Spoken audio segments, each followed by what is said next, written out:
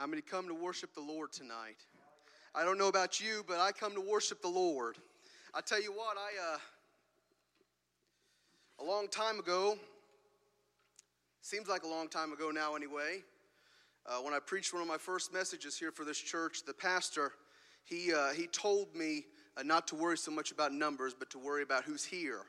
And the thing is, with that, is how many people believe that God is omnipotent? He is all-knowing. He has foreknowledge, right? He knows the end from the beginning. I believe that, and I believe that God gave me this word tonight. And so I believe that for the people who is here, this is for you, because God knew He was going to be here long before I even knew I was going to preach. So I would just like to say, if you all would, turn with me to Exodus chapter 14. When you have it, please stand for the reading of the word. It's chapter 14, verse 21, and I'm going to read verse 22. When you have it, say amen. And Moses stretched out his hand over the sea, and the Lord caused the sea to go back by a strong east wind all that night, and made the sea dry land, and the waters were divided. And the children of Israel went into the midst of the sea upon dry ground, and the waters were a wall unto them on their right hand and on their left hand. You all may be seated. The parting of the Red Sea marked the beginning of Israel's journey into the wilderness of Sinai. And we look at the miracle of the parting of the Red Sea and think, wow, how miraculous that was. But I think the more miraculous thing is that the earth was dry. Something that is never dry was completely dry. And when I was looking into this scripture, it says that east wind, many think that it was actually, the east wind was so hard and so cold that it froze the water into place. And as they walked across and got to the other side, God then heated it back up and melted it over Pharaoh's army. And I could just imagine what that would look like when the water's standing just a solid sheet of ice as they walk through. I don't know about you, but that is a miracle that the earth was dry. I remember when me and my sister, we would go out and we would play down in my papa's woods. And some of that mud would be so thick that one time she stepped on some mud, it sucked down her foot, and when she pulled it out, her shoe was gone and she was crying, and we never did find that shoe. Could you imagine going across the Red Sea if it had been muddy or damp with carts and with all of their possessions as they walked across? But it was dry so that they could go through easily. I believe that they not only had a little bit of a head start, this is just my personal opinion. I think as soon as Pharaoh's army started stepping down into that water, into that seabed, I believe that water, that dirt started getting a little murky. It started to get a little muddy and started trying to drag them down a little bit. I believe that there was all kinds of miracles happening right in that little area. But I don't want to dwell on that. What I want to say is that the beginning of the wilderness of Sinai happened with the parting of the Red Sea. And could you imagine 40 years of wandering through the desert? 40 years of trying to serve God and please Him. And there were times that they failed. There were times that they succeeded. And everybody knows when they got to the promised land how they had the bad reports. And only two of them, Caleb and Joshua, came back with a good report. And as a result, they ended up being in the wilderness for 40 years. Come to the end of the 40 years, and Moses climbs Mount Nebo and gets to see the promised land, but he can't go in because he trespassed against the Lord. Now, there were only two Israelites that came out of Egypt, Joshua and Caleb. Everyone else is 20 years old or younger at this point. The youth group got a kick out of it when I told them that Joshua and Caleb were their first youth leaders, because they walked in and they were leading a bunch of kids and a bunch of 20-somethings. And I don't know about you, but we're not all that mature at that age. But Joshua and Caleb were the only original people that came out of the Red Sea, that saw what God did when He parted the Red Sea, that saw when the earth was dry and when they came out. And they were the only two who saw what happened. There had been 40 years of stories. 40 years of what God had done in Egypt. What God had sent Moses as a deliverer, that God had sent the 10 plagues to Egypt, that God had split the Red Sea so that the Jews could cross on dry land, that God did swallow up Pharaoh. How many people know that stories often tell the have-beens or the used-to-be's or the was-is or the once upon a times, like all the Mother Goose stories. Once upon a time there was this. Once upon a time there was that. Stories are always stories of the past. It's always a was. I was there. I did see that. Did you hear about what happened? There's always a past to a story. This generation of Israelites had heard from their fathers and their grandfathers of what God had done for them and who God was to them. He was God. You know, this is the stories that my grandparents told me. These are the stories that my papa, my daddy, and my mama, they told me that this is what happened when they came out of the Red Sea. They told me about when God came down on the mountain. They told me when the mountain shook. They told me about what happened when God's voice, that when he spoke, it was as thunder, and we fell to the ground terrified because of how God was. We hear these stories of how God was. And I was reading a quote from the Speaker's Source book. If you haven't ever heard of the Speaker's Source book, it is an old book. It predates me. And in the Speaker's Source book, it says that water changes its color while passing through rocks and swift currents. For a moment, it is churned into a white foam. Reality often looks unreal when passing through tests and opposition. Water oftentimes, you can tell it's water when it's going through a stream. But when it hits some rocks and when it hits some rough spots in the ocean bed or in the creek bed, you get rapids. That's why they have categories of rapids based on how hard the conditions are in that specific situation. So can I tell you that sometimes when you go through the wilderness and when you go through a rough time, that reality of God may not seem too real to you because of the shape that it had to take in order to get you to where you are at today. Sometimes you wonder, God, where are you? Because I don't recognize who you are. I don't recognize what I see. But can I tell you that God will take the shape that is required to get you to the end of the wilderness? And just because you don't recognize God doesn't mean he's not there, and doesn't mean that he won't see you through. Can you imagine being born and growing up in the wilderness? I thought about that. These 20-something, 15, 12, 10-year-olds who grew up, all they knew was trouble. All they knew was the desert. All they knew was a hard time. All they knew was the past stories of what God had done, what God had done for them, what their fathers and their mothers and their brothers and their sisters had said about them. The reality of who God was may have seemed unreal based on where they were at. We hear the stories of the water. We hear the stories of God and what God had done. But they grew up in a desert place. They grew up in the wilderness. I'm not saying that they were unbelieving, but I am saying that that would try your faith. When you're in a position to where all you see is the desert, you hear about what had been and what could have been. And if there had just been some people that believed, you would have already taken the land. But because of unbelief, here you are in the desert.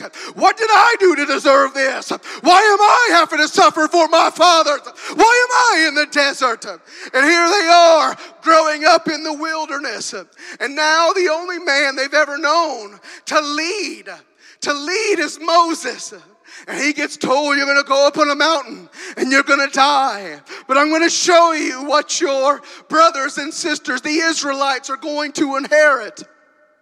And he goes up on the mountain and dies. And God comes to Joshua and says, guess what, Joshua? You're in charge now. And then it was just the two of them, Caleb and Joshua. They're at the edge of the Jordan River.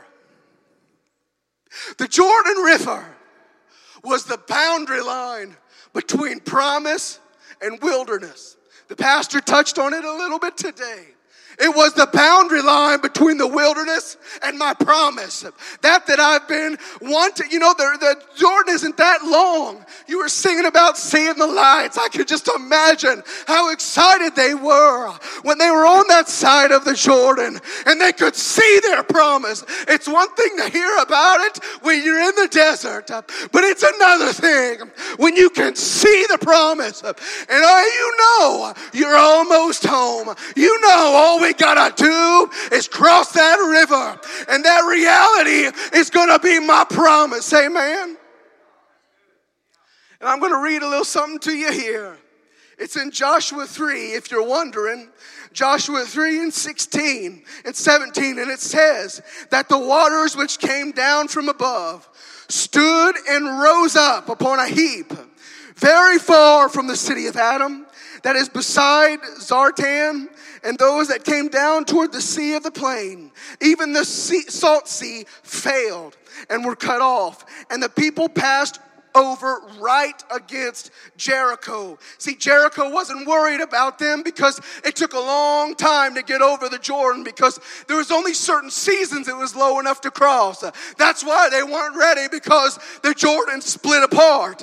It says, and the priests that bear the ark of the covenant of the Lord stood firm, guess what?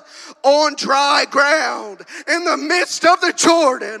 And all the Israelites passed over on dry ground. It says it twice. Until all the people passed clean over the Jordan. And can I tell you that there is a difference?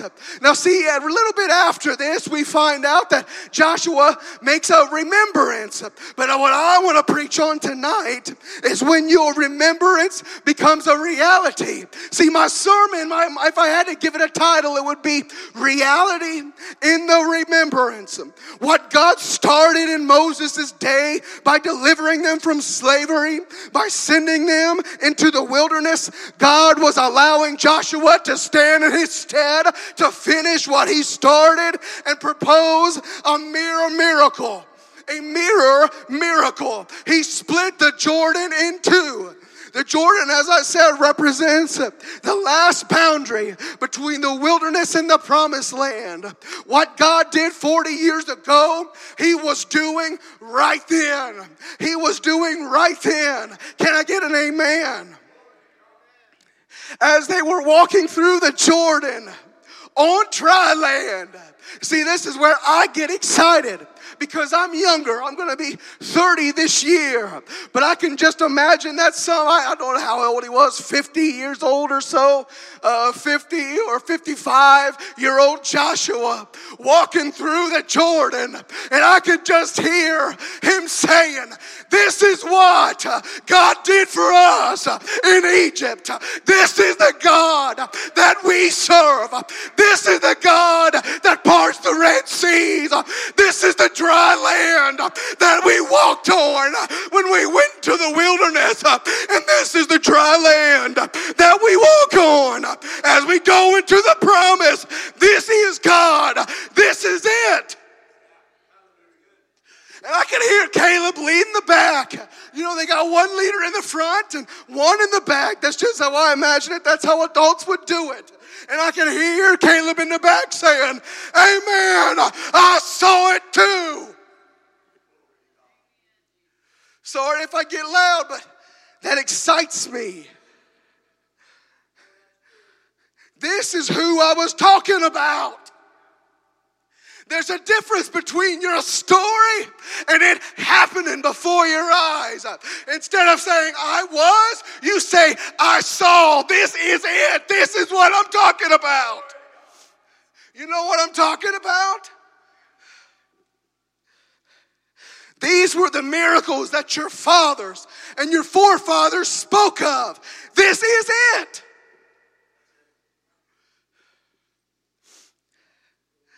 Jehovah is not just a memory.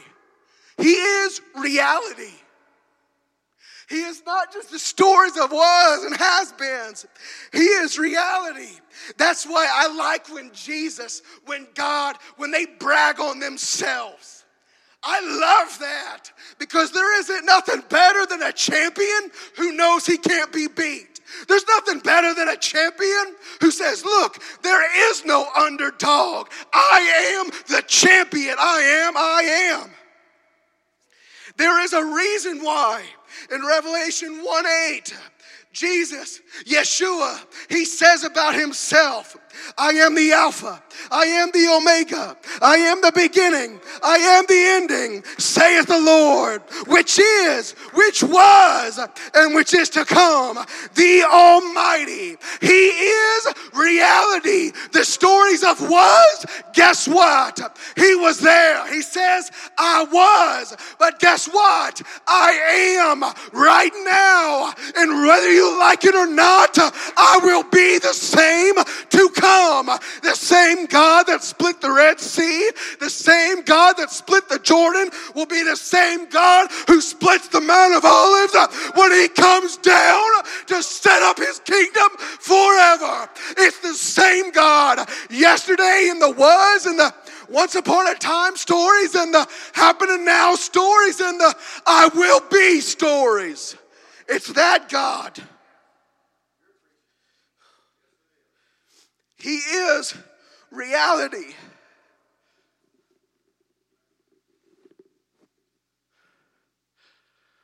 Today in America,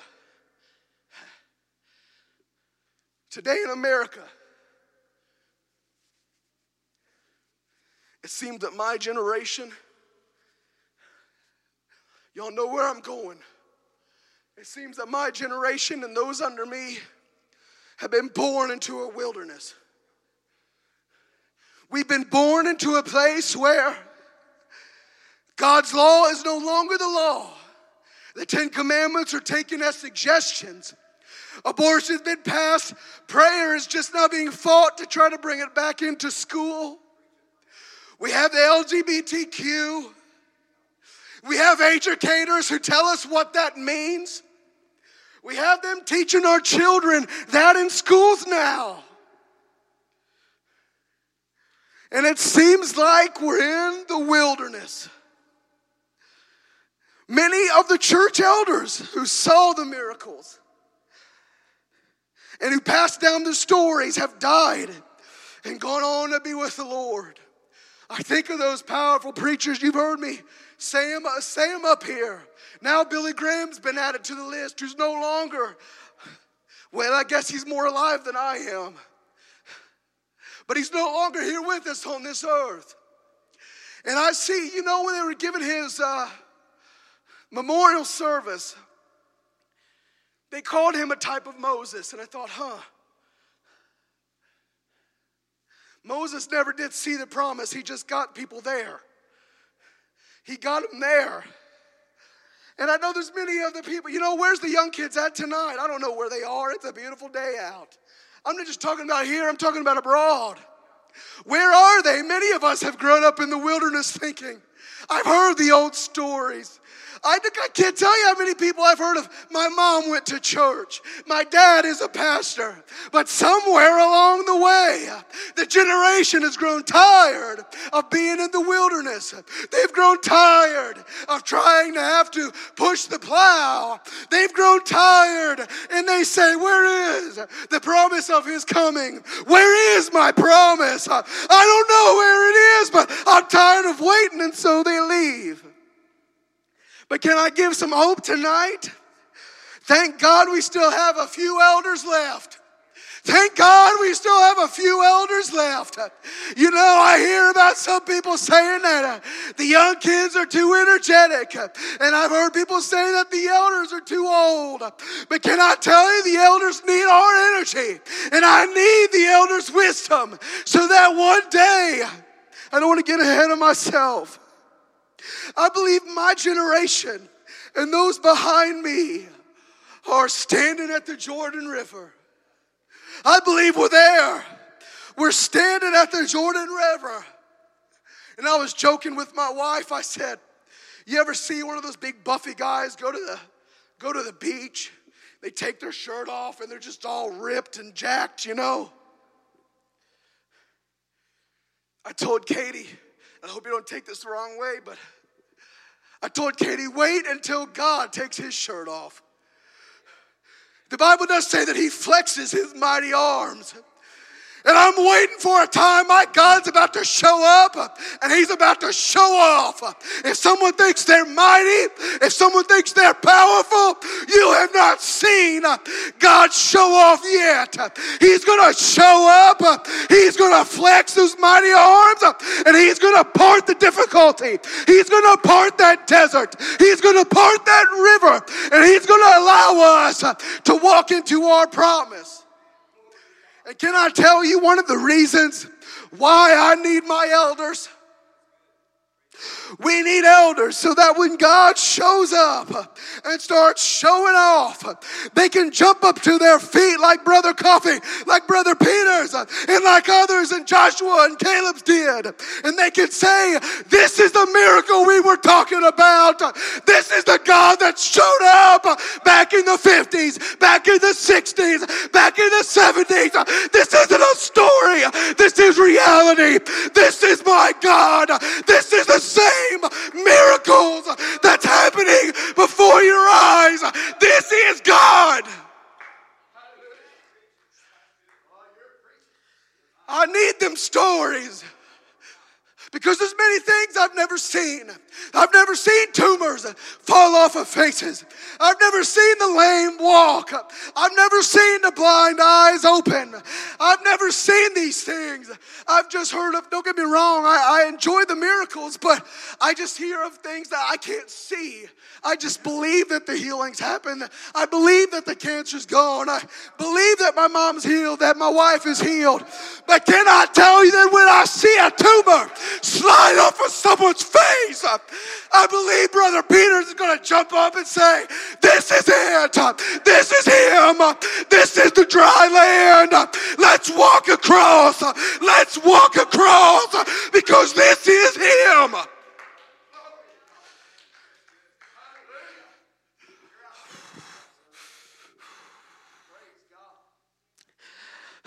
We're not going to have to fight to get into the promised land.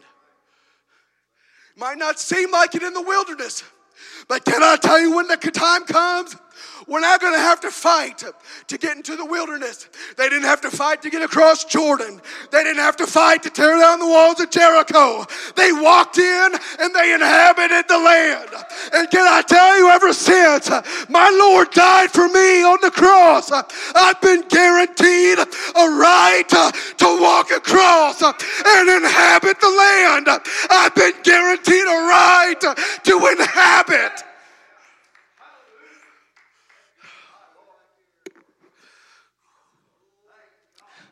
When God shows up at the Jordan River, they didn't fight over our promise. The land is going to open up on dry land, easy passage. Can I tell you that when the Lord shows up and he calls us home, there's not going to be any fight in the air. It's going to be immediate victory. In the moment, in the twinkling of an eye, we shall be changed, ever to be in the presence of the Lord. I'm going to walk across, ever changed, ever as close to Christ as I can be. I will be like him. I will be where he is, just because I chose to walk across to get my promise. Can I tell you that the church, some of us will look, first thing people would do if they came in was they'd look at our numbers and they'd count. Basing victory over the number. Some people say the church is dwindling. The church is in the wilderness. But can I tell you that when my God shows up, the church is simply going to walk on dry land into victory. The church is going to walk into the promise. There's not a fight. This isn't a cinematic movie. There's not a climax. There's just my God showing up, ever powerful. And I told the Lord when I was praying today, God, one day every knee will bow, every tongue will confess that Jesus Christ is Lord. Lord. So I might as well now get down on my knees, raise my hands, bow to you and say, Jesus is Lord. I'm getting my practice in because the Bible says everyone will do it. Some will have some hard times bowing before the Lord because they won't bow to anybody but themselves. But when Jesus shows up, the first thing, you know that song that says, I can only imagine what I would do. The first thing I'm going to do is say, Lord, you're worthy. I bow at your feet. I'm unworthy to be in your presence. And you know what he'll do? He'll pick me up. He'll put a crown on my head. And he'll say, enter in, my good and faithful servant. And to those that have a hard time bowing, he'll say, depart from me. I never knew you. But there's coming a time when that Jordan will split. And I'm walking across, whether you're with me or not. I'm going. And the only difference is I'm leaving my stuff here because I got better possessions over in glory than my little house on Richwood Drive. I'm going to leave it. Someone can have it. And I'm going to be with the Lord.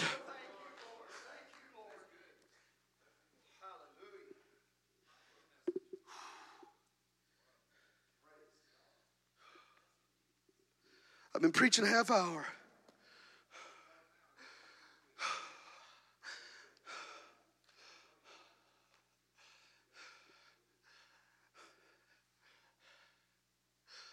How many believe it's coming?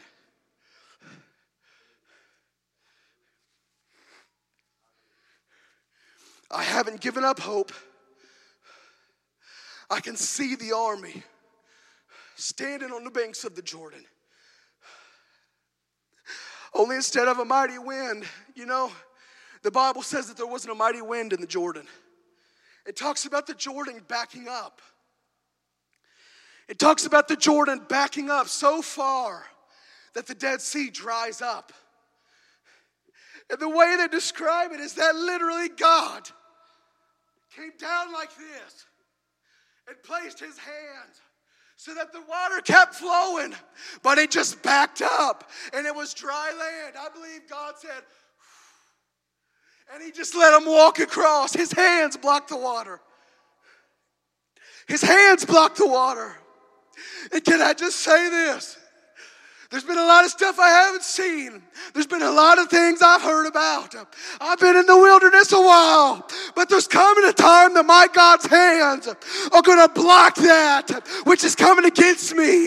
God's hands are going to block the attacks and the raging river of the enemy. It says that he comes in like a flood. But my God raises a standard against him. Can I tell you when he comes in, God's hand will come down. And he is going to block that river so that I can walk across on dry ground.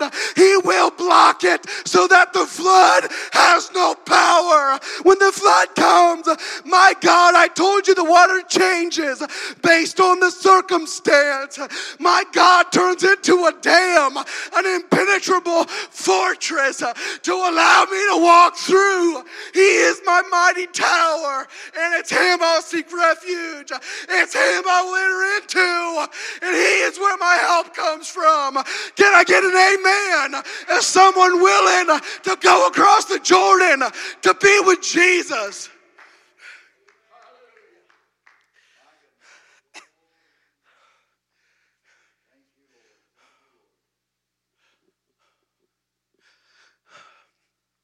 I've preached enough.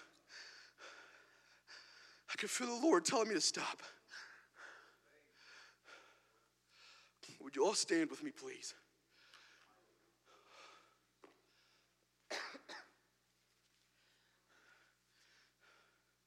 Is there anybody who feels like the wilderness has them weighed down? I know how I feel, and I'm 30. I'll be 30 in September. And I know that we have elders here, people who's been serving the Lord a long time. But a close relative of mine, I won't say his name, said recently over some of the circumstances he had to go through that he wished he hadn't lived long enough to see what he saw. And I understand where he's coming from, but that's discouragement. And if there's some of you who see what's going on and you're discouraged, wondering, where is the God they spoke of? Where is the God who split the Red Seas, who is in the tent meetings? Where is the God who made people get out of wheelchairs and open blind eyes? I heard a story which hits close to home for me.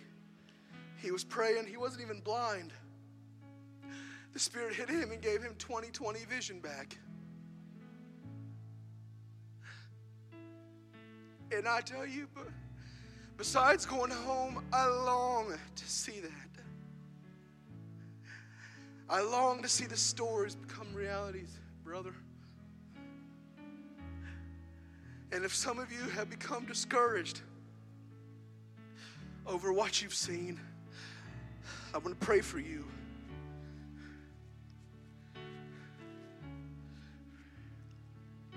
And on a separate note, because I don't want to call any individuals out or anything. On a separate note, if you just need uplifted, because the road, you can get thirsty in the wilderness. You can get tired in the wilderness. And until that burden gets lifted in a moment, in a twinkling of an eye, we all need encouragement. There's a reason why we forsake not the assembling of ourselves together. There's a reason why we fellowship while we eat, why we hug each other, why we ask how each other's doing, why we're a family, because if we're alone, we'll be eaten. If we're alone, we'll get tired. A team of horses pulls a chariot a lot better than one. And finally, which I think this will get everybody, if you believe we're standing at the Jordan, if you believe that any moment God's hand's going to come down and say, get on up here. Come up hither. I'm waiting for him to say my name. Because I know there's a lot of Jameses out there, but when he says my name, it'll be mine. When he says my name, he'll say my name the only way he could say it. And I will go and be with the Lord. And as much as I love my wife, as much as I love my parents, they got to be written in the book, and they have to get their name called individually. And I got a lot of family who wouldn't hear their name called. Just like Pastor was saying this morning about Reuben, and I forget the other tribe who wanted to stay in the wilderness. There's people who know better. So close to the promise, they choose to stay in the wilderness.